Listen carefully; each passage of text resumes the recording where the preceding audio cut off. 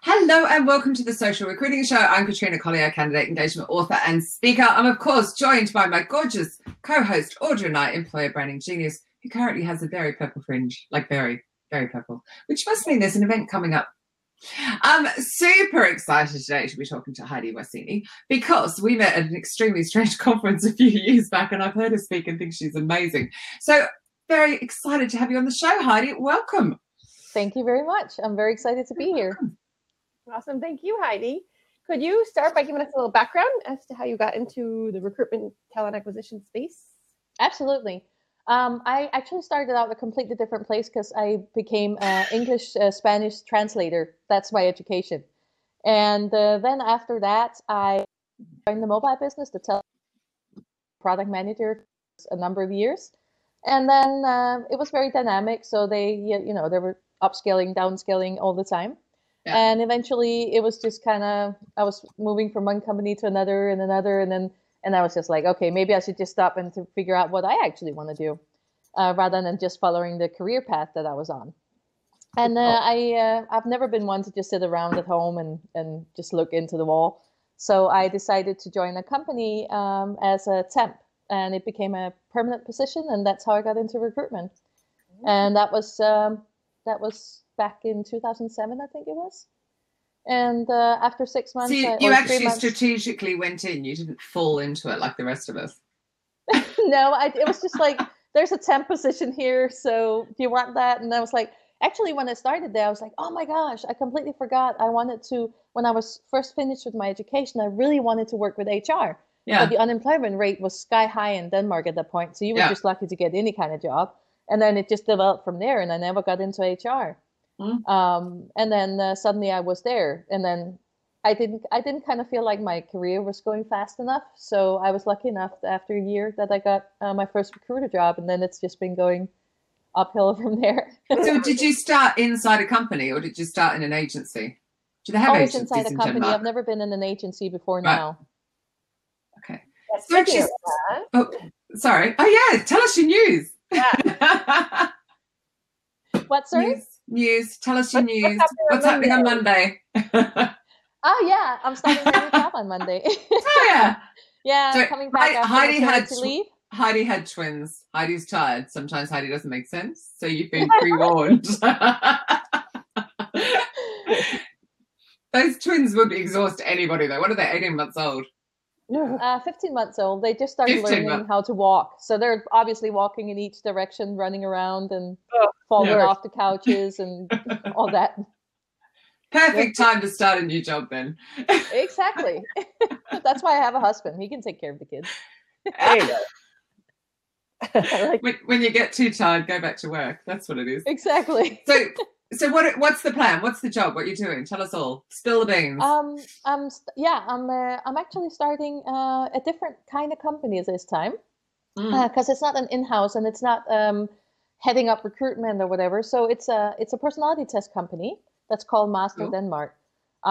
They also have an international brand that's called Master International, but this one is for the Danish brand. Yeah. And I'm starting as a senior consultant.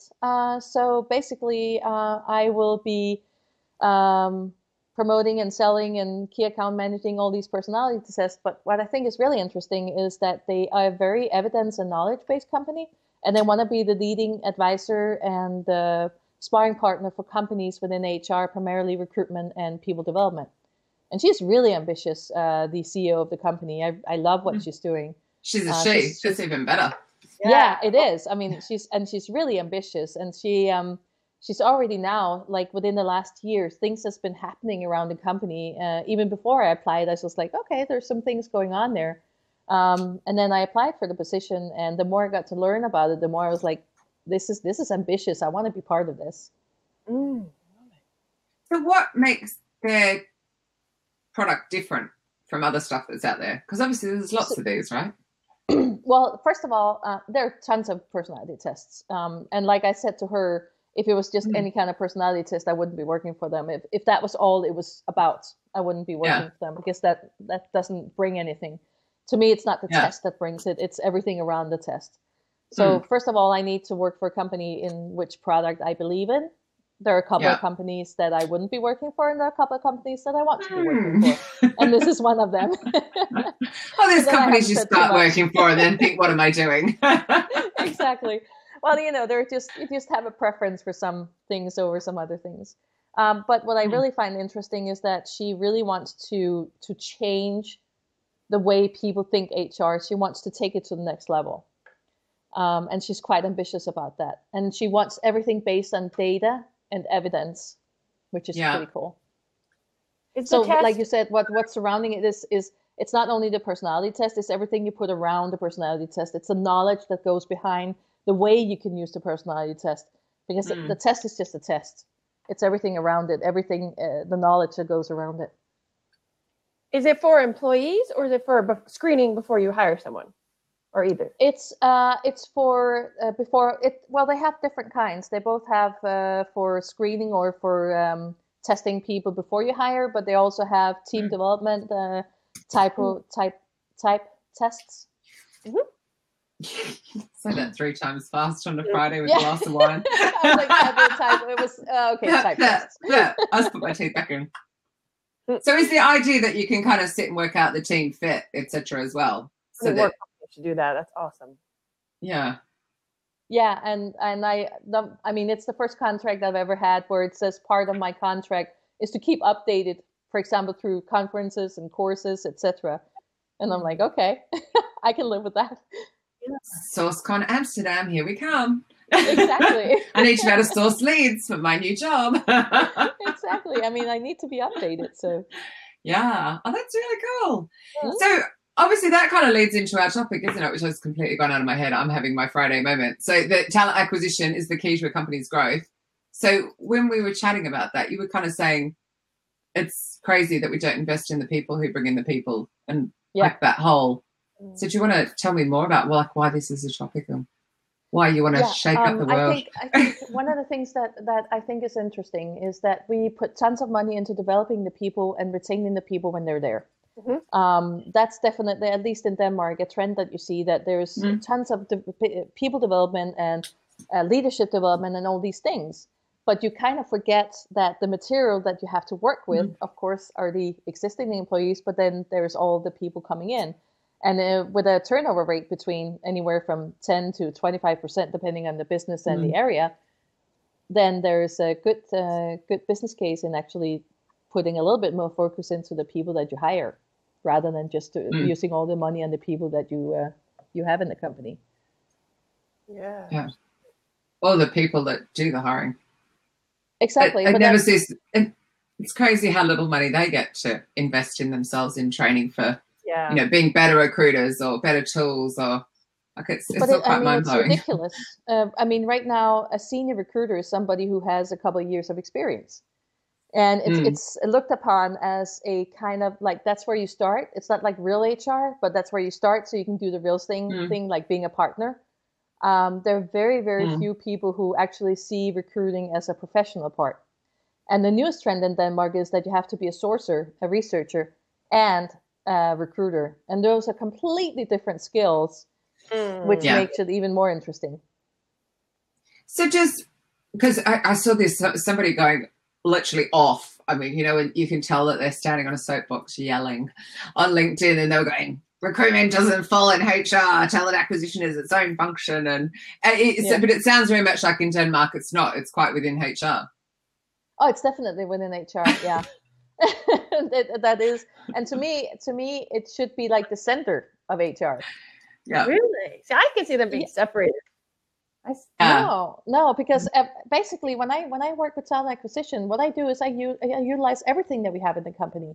You need to look at the employee engagement. You need to look at the exit. You need to look at how people are doing and developing. Who are the talents in the company? What makes them good talents? What kind of leadership program do you have? What are the skills that you have, or the competencies that you have as a leader? When you take all that info and you put it into your strategy, and then you look at the business strategy, combine that, and then you look into all the other different kinds of the things that you need to do in order to succeed in finding these people, the right match. I don't think most recruiters do all of that.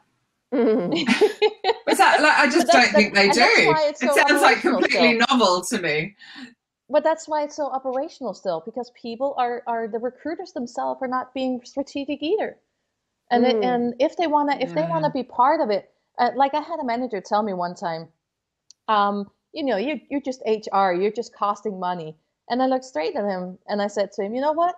If I don't either save you money or make you help earn money, then I shouldn't be here. Yeah.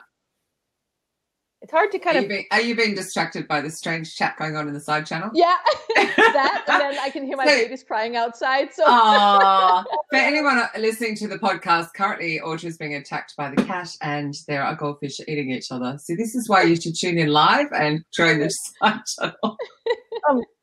But I think one thing is that a lot of like head ups think of recruitment as something you just have to have versus like revenue generating if they do a great job, right? Exactly. Yeah. And I think it's because a lot of recruiters don't have the necessary. See, when I first started in HR, and I was part of rolling out all these programs, the first thing I said was, where's the return of investment? How do we know that all the money, the millions of kroners that we invest in these different programs, how do we know that we get return of investment? Because I was from a product manager. It was all about show me the money. What can we earn, And they just looked at me in shock and they were like, well, you can't measure that. And I'm like, sure, you can measure it. And then, Dave Ulrich and all these things started coming out. And I think what I took with me was that I will never do anything where I can't show the profit.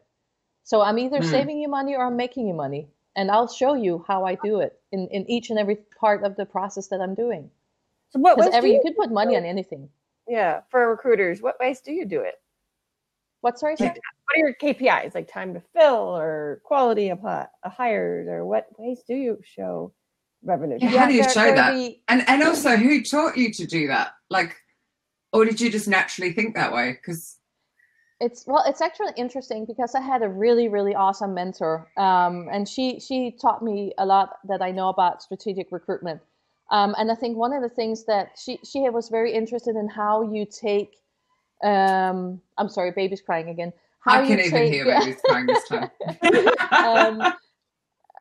What was I saying? She was very interested about how you take your competencies and then use them in a different skill set. She was the one who hired me to my job in Copenhagen airports. And what I was actually part of doing was the first time I was doing a recruitment strategy. She said, like, hey, do you want to do that? And I'm like, I don't know. I've only been working with recruitment for a year. I don't know how am I supposed to do that. And she was basically, well, how would you do a product strategy?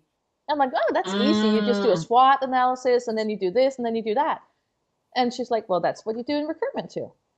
And just by that mindset, it kind of clicked to me that a lot of the things that I was doing in my communications background, as in my through my formal education, combined with all the years of product management, I could actually take these skills and then convert it into HR.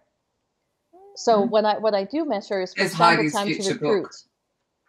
Yeah. What, sorry? There's your future book. It's already been written by Jeff Grout, so I don't think I need to read it to do that. But the way you write it will be a different way of communicating the same points. True. So you look at my favorite book, The Life Affirming Magic of Not Giving a that word, which I absolutely love. There's one by Sarah Knight, and somebody wrote one practically the same at the same time. But I want Sarah Knight's one because I prefer the way she writes. Yeah. So I bet you would explain it in a completely different way. True. So, and the world needs another female author. Yeah. So. But I just think it's I don't know. I think some of the things that always surprise me when I do my speaker sessions is that to me, some of this used to be, I'm thinking like, this is so basic. But when I speak to people, when I talk to people, and when I go out there, I realize that the majority of recruiters just don't think like that. Yeah. The reason that it's basic to you is because it's your natural gift and you're in flow. So whatever's easy for us, I realize that. That's our gift. And other people will be like, so you should share it more, and you should, yeah. Because I don't even think I've heard this before. Have you, Audra? Oh, I was just thinking it's kind of similar to me when I talk about marketing concepts to recruiters. Exactly. To me, I'm like, this is so simple, but But to them, it's like, whoa, this is so different. But at the same time, they know a ton of things I don't know. I'm not saying, I mean, they know a ton of stuff I don't understand, but that's natural for me. It's the same thing. Yeah, but it's, you don't have to be an expert in everything. Be an expert in your piece. Yeah. I just think it needs to be shared more, Heidi. I'm doing my best. Good. Do more. Don't worry about the babies. According to Audrey, they're out on the lawn anyway. Right. I'm curious about what you do speak about when you do speak, Heidi. Well, actually, I'm going to Kiev in 2 weeks. That's such a lovely conference. You'll enjoy that. Yeah, I can't wait. I know that you spoke there last year, I think it was. Yeah, they're really lovely. Yeah, I'm really excited about it. And what I'm going to speak about, what I usually speak about, is either how to attract, recruit, and retain top performers, or I speak about candidate experience. Wow. I think you should be talking about making recruitment a profit center, like talent acquisition a profit center, and like how you did that. Because actually, I don't know how many people are talking about that. That's actually pretty interesting. That should be. I think I'm going to write that down, Katrina. That's going to be my next one. For sure. That's true. Because that's what I do. So Karen said that would be super useful for me right now. I reckon half the people in the Slack channel would, in the DBR, would also. I know you're not in there. Sorry, but Karen is. Would also be going. Because it's that thing, you're just a support function. Oh, no, I'm not. I'm the person bringing in the people that make the company productive. Like exactly. I really hate when people call recruitment a support function. No, we're not a support function. We're a business unit that helps you earn or save money. That's it. Passion that just came we drive the business. We're ensuring that the people can make you money. If I can hire you somebody who is high performer at a faster rate than the majority of the people that comes into the business, you will be making a lot more money. I did one when I was in an engineering company. I actually did a business case on how much more money we could save if people came into the company just 30 days faster, and that they were onboarded about 2 months faster. And then that they performed a certain number of percentage better because of the way we hired them.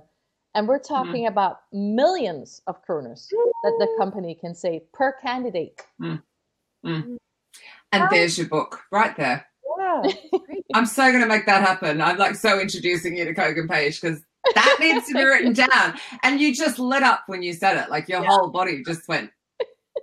And that's why the topic of the show was chosen, because you were talking about like, this is ridiculous. But for you, it's easy. And that's great that it's easy, but you have to share it, make it easy for everyone else.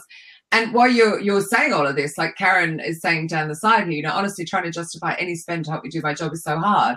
And Alex Brock has written, recruitment should promote itself as an investment rather than a cost.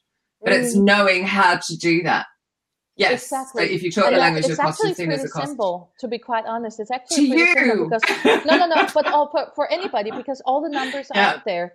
You just need to know what you're looking for. For example, one thing that I always ask the company I started is, what is your employee turnover? And they know that. But then the majority of companies don't know how many leave the company within the first year. Calculate that. Calculate how many people leave within the first year. We know a mishire is somebody who leaves the company within the first year. And we know that it costs between 100 and 200% of a yearly salary to hire the wrong person. There's your business case. Just one number. Yeah. I have a question about this. You said onboard them 2 months sooner. How do you do that? Well, to me, there's to me, there's the whole pre-boarding phase, which a lot of companies don't do. It's basically you sign the contract and then you come in, like in Denmark, it will typically be 1.5 months later, maybe 2 months later, because we have a 1 month notice period. And then it's like you sign the contract and then you're getting a letter saying, okay, come and meet us 9:00 that day. And that's basically all the communication that there is from the day you sign the contract to the day they start. You should start onboarding people from then. That's the time they're most motivated to know everything about the company. Send them company strategies. Send them enroll them in the company already there. That's one thing. Next thing is what I say, there's a difference between introducing people to a company onboarding people to a company and making them time to perform shorten that. So if you're introducing, this is like, here's the coffee machine and there's the bathrooms, and that's an introduction to the company. When you onboard them, which the majority of the companies do today, it's like, well, here's your colleagues and these are your key stakeholders, etc. What you need to do is you need to get them to do their tasks as fast as possible. You need to introduce them to the strategy and the goals and the KPIs and everything else, and then get them into a role as soon as possible. And it's when you do that, it's all the nuances, isn't it, as well? Like the little subtleties. So on top of being bought into all of that, it's like if they've got an onboarding buddy who can sort of show them all the silly stuff, like, you know, who has the toner cartridges for the printer and all this kind of shit that can stump you for an hour. Yeah, just the silly stuff that's not written down absolutely anywhere, or all the unwritten rules about, you know, well, Heidi's actually your go-to person for this, but we haven't written that down anywhere. That kind of stuff, that's all what you're talking about, isn't it? Excellent, yeah. I think there definitely that can hinder your performance in the company too. But I think some of it is more like it takes too long before you actually hand over actual assignments to the candidates. And you need to do it faster than they're doing today. And then there are different kind of I mean, for example, instead of having a buddy, why don't you have a mentor? Why don't you have a senior partner in the company that invests time in you, that can actually get you to and challenge you to the next level? The day you start.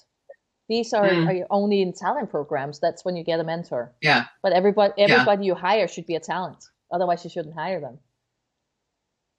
Oh, this sounds like the argument I had with Adam the other week. Do any companies do that? Have you ever heard of companies doing that, where you have a mentor right from the start? There are companies with mentors. Yeah, but not from the start. No, they have buddies, but not like mentors or something like that. I mean, in reality, it should be like I did find one. I'll have to pull it out. Oops. Did we lose Heidi? No, I'm here. Oh, you just froze. So at your new company, are you going to get that going? What, sorry? At your new company, I know you're just starting on Monday, but are you going to try and get that going and help them with that? Or maybe they already have some kind of... No, that's not going to be my roles as much. I'm having like, my new role is like 4 different parts. One is to find new customers to sell personality tests to, and the other part is being a key account manager to the existing customers. So that's like the sales part of it. Then there's a third of my job that's about certifying people in the different personality tests, and then the last fourth of the job is basically inspiration. Maybe doing workshops, getting the knowledge out there, doing conferences and all that, writing articles and blogs and everything else. Yeah. So you're not going to be really in recruitment anymore? No, not really. I've completely changed paths. Yeah, and I think part of it is that I'm a little bit disillusionized. I just don't think that companies are ambitious enough, and I'm tired of being Don Quixote fighting the windmills. And I think that it's going to take before some you time. Completely give up on us, write the book. Yeah. Well, I'm sure I'm going back to recruitment at some point, but I just didn't feel like there were any of the positions that were out there that would enable me to do the changes that I think we should do. I don't think they're radical enough. They're too old-fashioned. I wonder if that's a Denmark thing, though. I think you would find it different in different country. That's the thing. See, the funny thing is I've had several people tell me that I'm too big for Denmark. How rude to be told you're too big for your country. Or not too big. Well, how do you say that in English? It's like the companies here. I know what you mean. Yeah, I think Denmark is too small for your creative thinking, rather. But I do actually think it's a country thing. I think you'd be quite surprised. I appreciate you're all settled and everything. That's why I'm saying write the book. Debbie's already said she's going to get it. I'll get the book. Audrey will get the book. There's 3 copies sold. By the way, it only completely and utterly takes over your life, but I'll be happy to help you get started. Thank you. I think that would be a project when I have twins that are just a little bit more old. No, but you could just do it part-time, an hour here, an hour there. No? I would say it's like the equivalent of you having 10 puppies. Ugh. One Yeah, was enough. Exactly. So I I'm trying to think. I had He's two. just turned 7, so I must have been just about 41 when I got him, and it was like my life had been turned upside down. Yeah. So when you said you were having twins at the age you were having them, I was like, oh, but he made me so exhausted, and I can leave him alone for 5 hours, go out the door. Exactly, and you just don't have any time at all. I mean, there's very limited time. But so how are they that's helping you with that? Are you going to be able to work remotely and flexibly Well, see, that's one of the things I love about this company. First of all, they have very flexible working hours. So if I work overtime, I actually can take those hours off at a different time. Where in the past 10 years, it's always been including my salary to work extra hours. But they don't want that. They want a very healthy life balance. So they're very adamant about that. You can't have overtime, and if you do, then you have to take the hours sometime else. The second thing is it's only 20 minutes away from where I live, which is the shortest I've ever traveled to a job. So that's cool. Really fortunate too. And it's great that you already speak and stuff. So, you better get clients that way rather than trying to. We'll see. That's the one thing I've never done before. I've never sold anything before. But you don't sell from stage. That's the thing. You've never seen me get up on stage and say, hey, buy my training or buy my whatever. Yeah. You get up and you add value and then people book you. So you get up and you talk about, you give a case study of, how a client did this and how that improved their recruitment or whatever. And it goes that way. Yeah. Your network within the recruitment community is going to be fantastic. I hadn't thought about that. Yeah.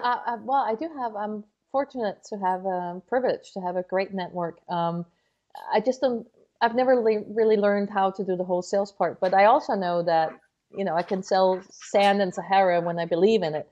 And I believe in this, which is why I chose it. So I'm just thinking that, there's and that's one of the things I wanted a job. In every interview I've been to, I kept saying, I want a job where I don't know everything.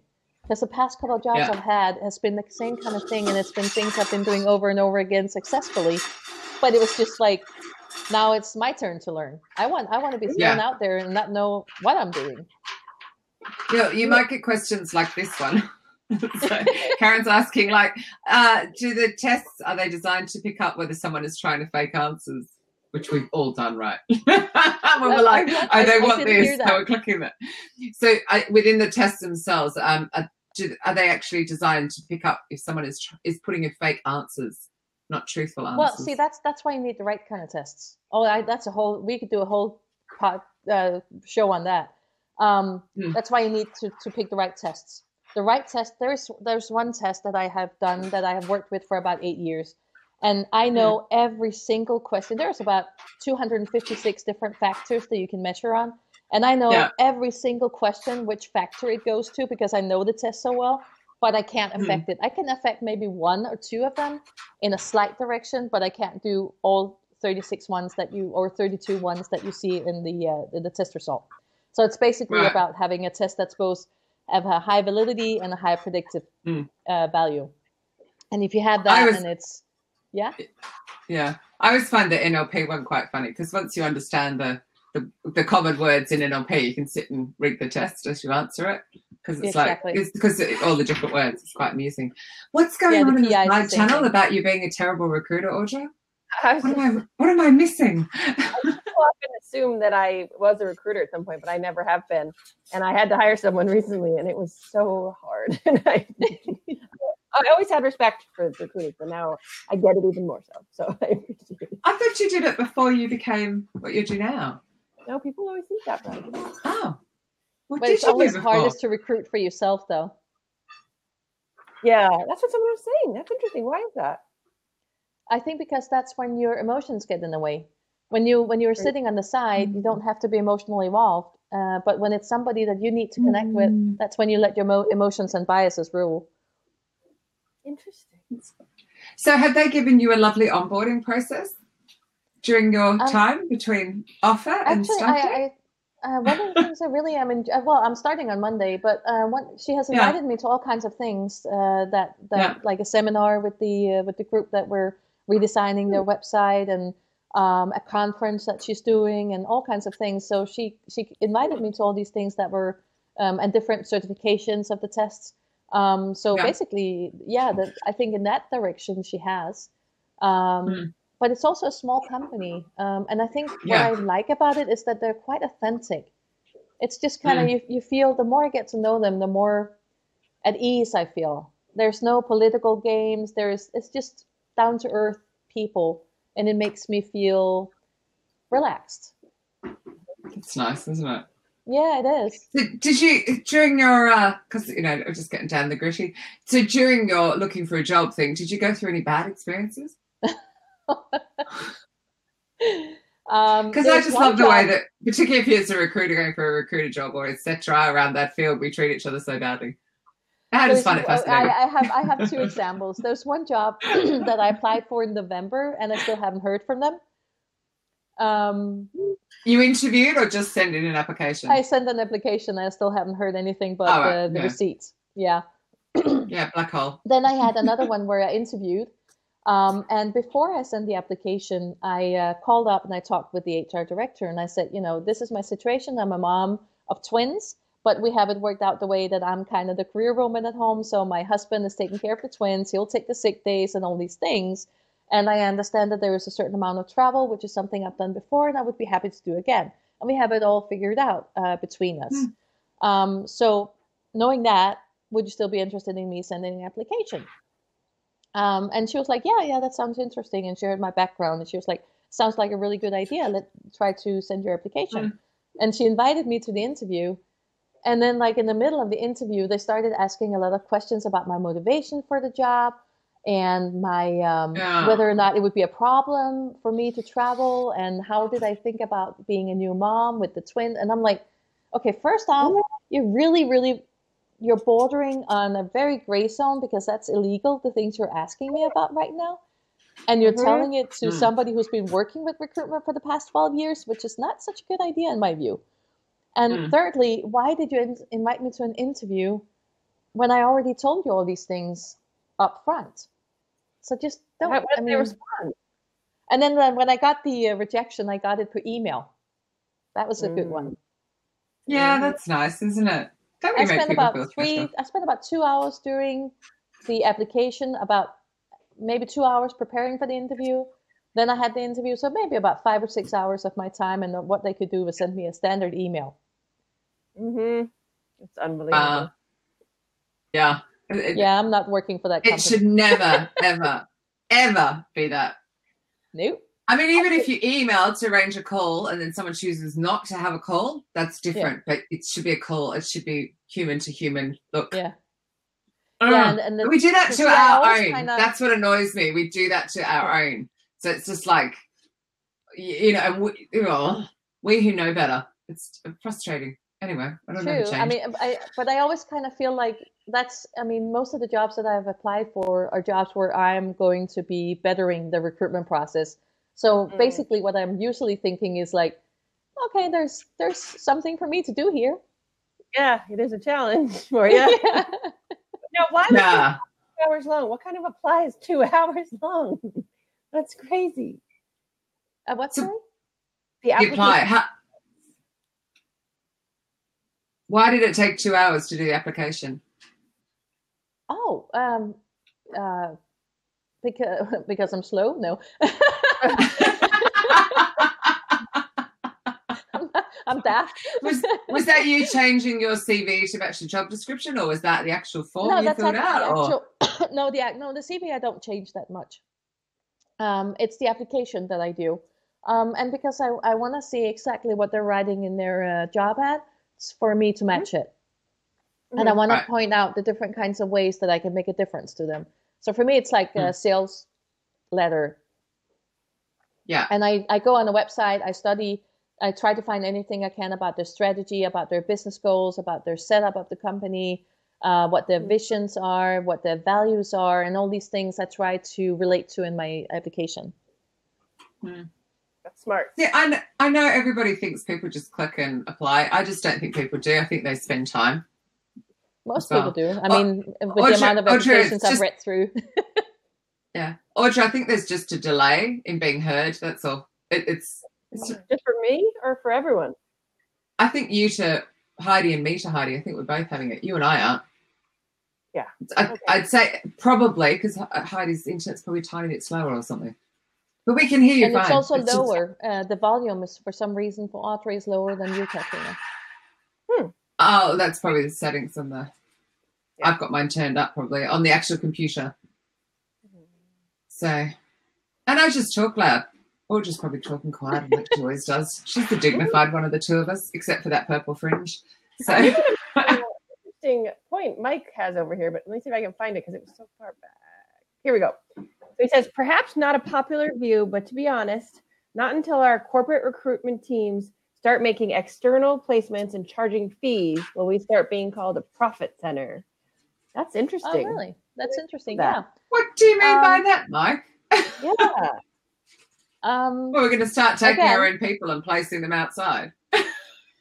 Well, What do you I've mean actually by- made that business case whether or not we should do external, whether we should outsource the recruitment function rather than doing it in-house. And in-house recruitment can do it way faster, cheaper, and higher quality. So there's that. Then okay, there's- acting like an agency. Okay. Yeah. And the other part is that if you have that kind of discussion with your company, in my view, it's because they don't see you as a strategic function. And again, we're back to the business cases. Do you know exactly how much it costs you to hire? Do you know your cost of hire? Do you know your time to hire? Do you know how they perform, the people that come in? Do you know if they stay or not? Do you know your personality turnover? Do you know the engagement? All these different things Your you worst can hiring actually manager. connect together. Yeah. I wonder how much of that's monitorship, but that would come back to time. So if they aren't being given enough resource to monitor all of that as well. So it's like a I've never chicken had and a the egg problem with that, sometimes. to be honest. I've never had a problem with not getting the right resources. That's Because you're then good. either I get That's the 'cause resources I you're- need. Exceptional. Yeah. Well, it's because you basically have to. You basically just use the triangle. You know, you have time. Let me see if I can remember my daft brain after 1.5 years. You have time, quality, and what is the third factor? Time. I always draw this triangle: time, quality, and This is interesting. I can't remember it right now. Speed. Time, quality, speed. So you can get something fast and high quality, but then it won't be cheap. You can get something, you can get something cheap, but then it won't be high quality. So based on what you have, what kind of budget you have, what kind of resources you have, you can always show the management what they're getting. If I'm being told I have to save a headcount, which is what you experience once in a while, then I'll just show you. Okay, that's good. Then which part of this that we're doing don't you want us to do anymore? Yeah. Because I can There tell you you go. Time, exactly quality, the cost. amount. I can tell you exactly what percentage my recruiters are using on what. And I can tell you exactly how much it costs. And I can tell you exactly what kind of things that we're doing. Another factor is, for I think example, this how is many because it's times... easy for you. Yeah. It just goes back to this is easy for you. This is how you think. Like you think differently. I think recruitment as a business. Yeah. If That's why you need to put it in a book so we can all do that. Is recruitment really a business? No, recruitment is a business. Or this is how recruitment is a business. I don't know. It's interesting. It's just... I think I just feel that you need to share this. I appreciate where you're going with your business, but actually it'll get you business as well at the same time. Because you'll be like, because the people doing recruitment can use these tools, but it's that understanding of how we can think differently. Because a lot of the time it's like hiring managers hassling me, I need to get bum on seat. And that's what they're focused on. And I always comply with that. When I start in a company, I usually tell my manager, there's going to be some people that absolutely hate me. There's going to be some people that will love me, and then there's all the middle ones. But what I can guarantee you is when they've worked with me 1 or 2 times, then usually you'll have somebody who'll be a fan because they see the difference that I do. And they see the difference in information and the decision foundation that they get from what. And I talk business with them. That's the difference. Do you know when you go to hire for a manager, do you know what his strategic goals are? You should. You should know what his business, what is worrying him. So when he tells you, I lost John and I need a new John. And then you go like, okay, so is that your strategy? What kind of competencies did John have? And what do you need in the future? But if that's what you're saying, how does that match the strategy that you're doing right now? How does the task that you're describing to me, how does that match the picture? Can you try to explain that to me? And once you start having that conversation, they start to listen to you. Right. And maybe they need someone different than John this time. Exactly. Yeah. And I think, again, that goes back to the you know how to do that. And I think a lot of recruiters just get handed job description from the hiring manager. They absolutely do. That was from 2 years ago. And they don't push back. Because they don't know how to push back because they haven't been mentored like you've been mentored. Like there's a whole... Yeah, I just think there needs to be education in that space a lot. But there isn't isn't it interesting? There's an HR education, but you don't get trained as a recruiter. No. It's learning by doing. So it really depends on who teaches you, doesn't it? And if you're interested in getting knowledge from different sources.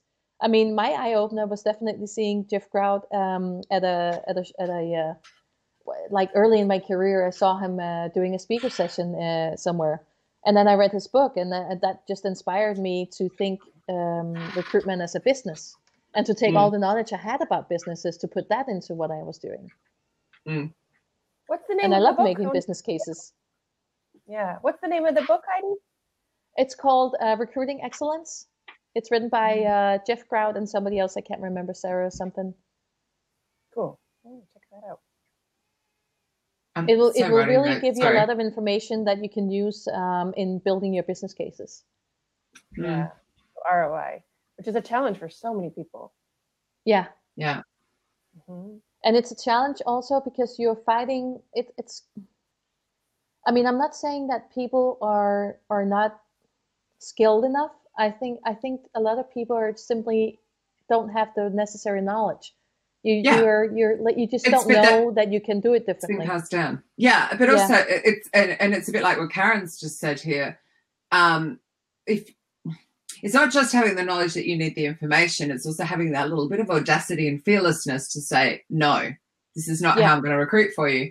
Exactly. So, and Karen had, it's the reason I did, by the way, she would push back. It's the reason I didn't stay more than 6 months in the Big Four company, because they never wanted to do briefings. You couldn't consult. And of course, everything would go to shit. That's not what she said. That was my interpretation of what she wrote. Audra is also making everybody hungry and thirsty in the side channel. This is why you should come on live. It's much more fun. You brought it up. Sorry? It was Michael's fault, not mine. No, you started with the pizza. She's incorrect. Sorry, we were using the triangle for food and drink. Well, I can't. It's because Audrey's feed completely stopped on the video, so I can't see what she's doing. Oh, can you not see her? She's just smiling and looking pretty. Don't worry about her.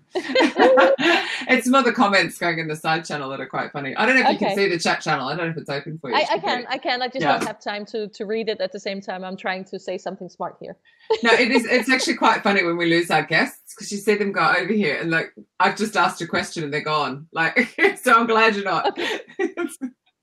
When that happens, it's quite amusing. But it does add to our Friday funny, doesn't it? It's going to be done like that. It is Friday. So. Yeah. Yeah. So have you ever been in that situation where your hiring manager is being an expletive? That's a good way of putting it. Where you like, how have you handled that? Because you know that you need to get the knowledge from them. Oh yeah. But they don't want to talk to you. So, I have tons of examples of that. Let me think. I had one manager. In one job that I had, it was voluntary whether or not the manager wanted to bring us with him to the interviews. Yeah. We could offer it, but if he said no, then he said no. And this particular manager, it took me 3 years before he invited me to an interview with him. Of course, when he did, or to sit in on his interviews. Actually, he would just do the interviews without me, and then finally he asked me to. Yeah, he would do the interviews without me, and finally he invited me to do the interviews with him. And when we had the first candidate, I'll never forget that. When we had interviewed the first candidate, he basically just turned over and looked at me and he went, "Oh my gosh, I just have so much to learn." And I'm like thinking in myself, yeah, I knew that 3 years ago, but at least we're here now. So what did you do during the 3 years? Bribe him with pizza as Audra would, or? Well, I've had other. I actually maybe I can give you another example because I also had another manager who wouldn't use the necessary time to do the job analysis, and I call it a job analysis because it's not a job description. A job description will describe certain factors. A job analysis is a 360-degree profile on that particular job that takes into account the strategy, the goals, the KPI, all these things that you don't talk about in the job description. So I call it a job analysis. And she wouldn't do it, and she didn't want to do the kind of things that we needed to do in order to produce a good job ad and in order to for me to be able to interview properly. And I basically said to her, you know what? I'm okay with that, but then you're doing it without me. I'll hear all the tools, everything. I'll post whatever you want, but I'm not doing it. And we had some heated discussion doing that, but I simply won't do it. Then they can do it on their own. And then, what they do is and give them 3 months to cock it up, and then they'll come back and say, actually, Heidi. Yeah. I also had a manager who went to me and he was like, I really don't believe I just think you were born with audacity. You see, it's like we just need to have a little Heidi audacity pill that we can give to people. Because you were just born like with this. This is the thing. I'm not all recruiters are that audacious, if that makes sense. To actually say I think no. The first thing is that you cannot be afraid of losing your job, to be quite honest. And they are. Yeah. And if you're afraid of losing your job, then you will most likely say yes to things that you're not happy with. So it's about knowing what your values are, what is important to you, and most of all, losing a job is not the end of the world. Obviously, if you're being an asshole, if I can say this, if you're being an asshole, that's a different thing. But if you're being professional, then in the end, and if you show what you're doing, obviously when I start to recruit with people, they don't know me. So what I do is I'm like, okay, I'll take them one step, and then I'll take them a next step, and then I'll take them a third step. And by the time we work together for a little bit of time, they start understanding the things that I do. And I think that's my forte in a way, is that I'm patient also. I'm extremely impatient in business, but I'm also patient in getting the people with me. Yeah. Audra, what was your question? Well, I'm just saying it's nice to say you shouldn't be afraid of losing your job, but what if you're like a single mom or you were the only breadwinner? It is scary. Then you find the right job while you have one. Yeah. And then you make sure that you interview the people well enough to understand that it's the right place for you. I mean, obviously there are going to be times in your life where that's a thing. I mean, I was alone in my house in Malmö some years ago, and I couldn't afford to lose my job. Luckily I was a good place, but sometimes it's like that. Sometimes you have a job you can't comply with, but then we have probably the best job market in years. It's also a matter of facing your own fears, and one of the mottos I have for myself is, what would you do if you weren't afraid? Because 80% of the decisions that we make on a daily basis are made out of fear. Yeah. I don't want to base my decisions on fear. And it's that hilarious thing how we worry about it going this way, whereas it could go 1,000 different ways. But I do that. And we can create that by thinking it's going to happen that way, and then it does. It's like, but if we went, what else? You're getting some beautiful comments in the side channel of complete support as well. Michael Cox, who of course we adore. I used to be scared too, but now I'm like, come at me, bro.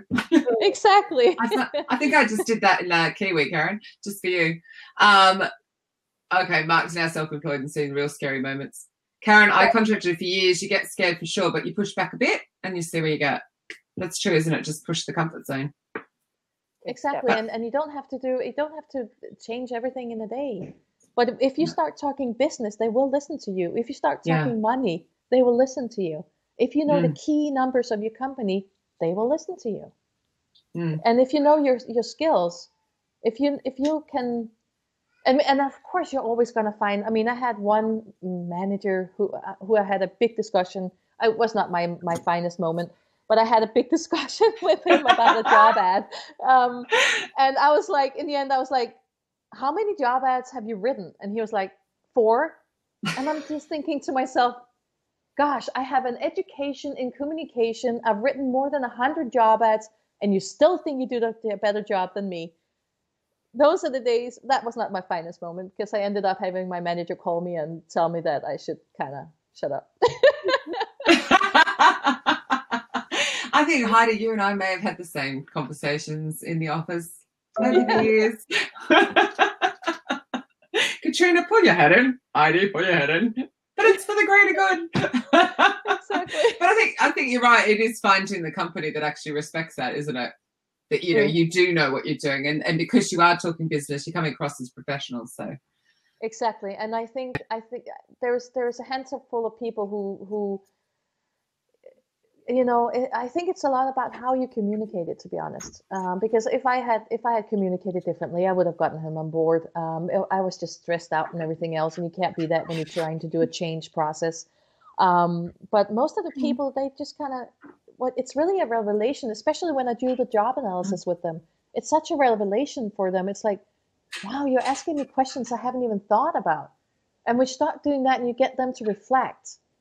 That's the beauty of the moment. That's when they start to trust you. Yeah.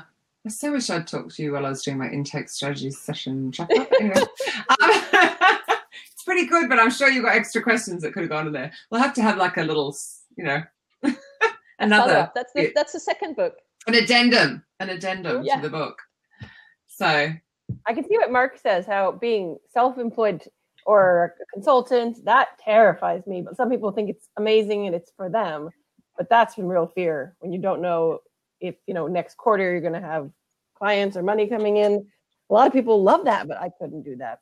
Just it takes the right personality, I guess.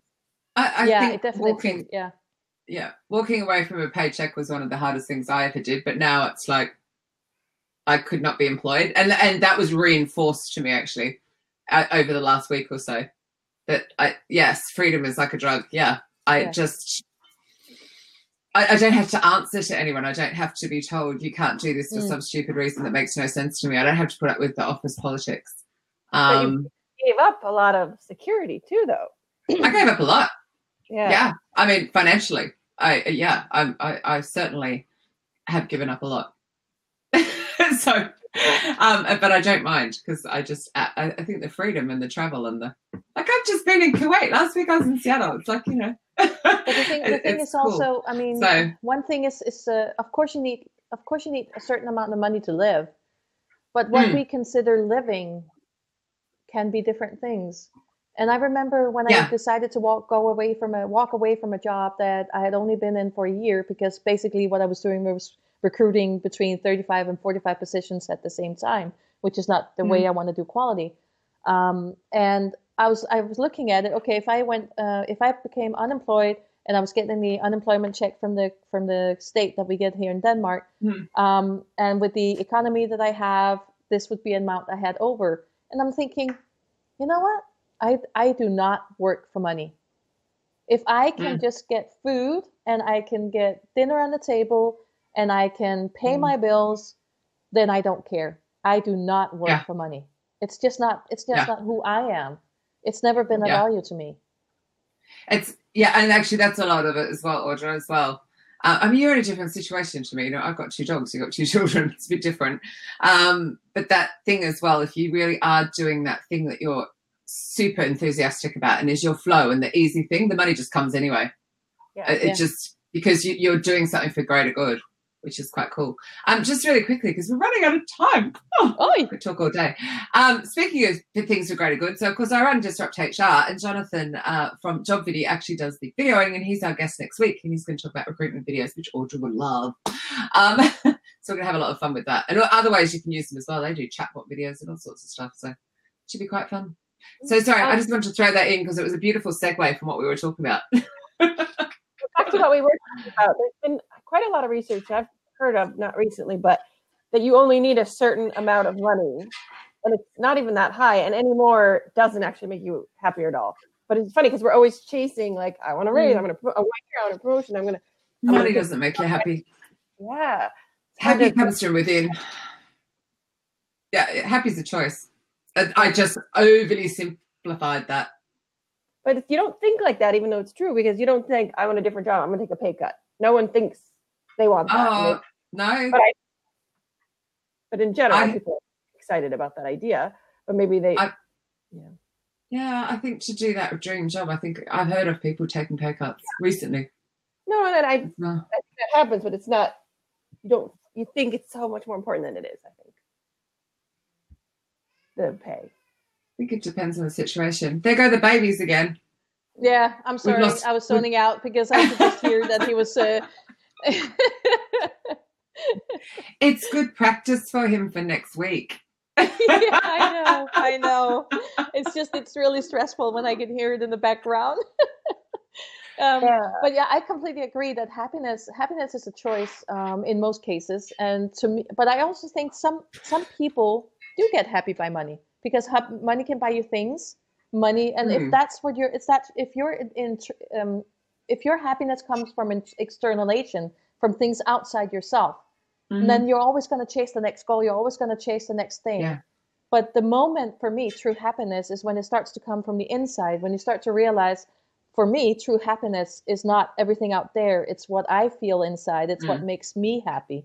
And that's one of the things when I recruited here, I gave myself I was like, I hope I'm in a job before summer, but I gave myself a whole year because I just don't want to work for a company where I don't match the values. Yeah.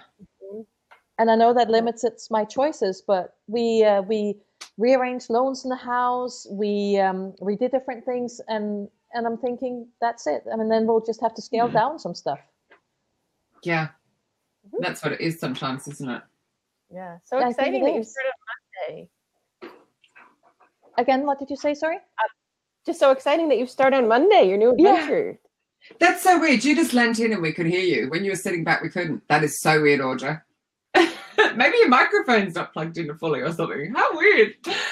So are you counting down? Are you ready? Have you got your new pens? You polished your shoes? You know, it's like first day at school. I just ironed my shirts today. Woo! No, I'm ready. I'm excited. It's going to be a new life, but I feel confident that I feel kind of confident with the environment and my new boss, the CEO. Yeah. And that to me is if I have the right company and the right manager, then I know I can perform. It's just it's the way it is for me, and everything that I've seen so far just makes me more excited. Yeah, we had a team dinner last week. And I cannot honestly remember laughing so much in like 10 years with colleagues. It was nonstop. Cool. I was crying with laughter, and that just gave me such a good feeling to know that I'm starting there on Monday. Yeah. Well, we all want to take the test because we want to know how accurate it is. Because of course we're all very self-aware, all of the people on this show. So Audra just dropped a bombshell that she was meant to keep until after the show, but we're not allowed to actually read it and react to it at all. So those who are listening to the podcast, see, this is why you should tune it in. Anyway, we're out. We're done. We're out of time. I can't believe how fast that went. Thank you for outsourcing the baby feeding to your husband so you could come and join us here and share. I mean, my gosh, all that wisdom. So I've written just so many notes. I can't wait to go back and re-listen to it. So I'm so super excited that I was allowed to be on here, Audrey and Katrina. It's just been. What do you mean allowed? We let anyone on as long as they're fun. All welcome. We're very inclusive here on the Social Recruiting Show. But thank you. God, so much wisdom. I want that book. I'm going to make that happen. Thank you, guys. I really appreciate it. Thank you so much. Thanks, and good luck for everybody who was writing all those nice comments. Thank you very much. You need to go reread them. Feel free to connect with me, and feel free to connect with me, and feel free to ask me any questions. I'll be happy to inspire. Well, you definitely do that for sure. Anyway, thank you. Have a good weekend, everybody. Thanks, Audra. Bye. Bye. Bye.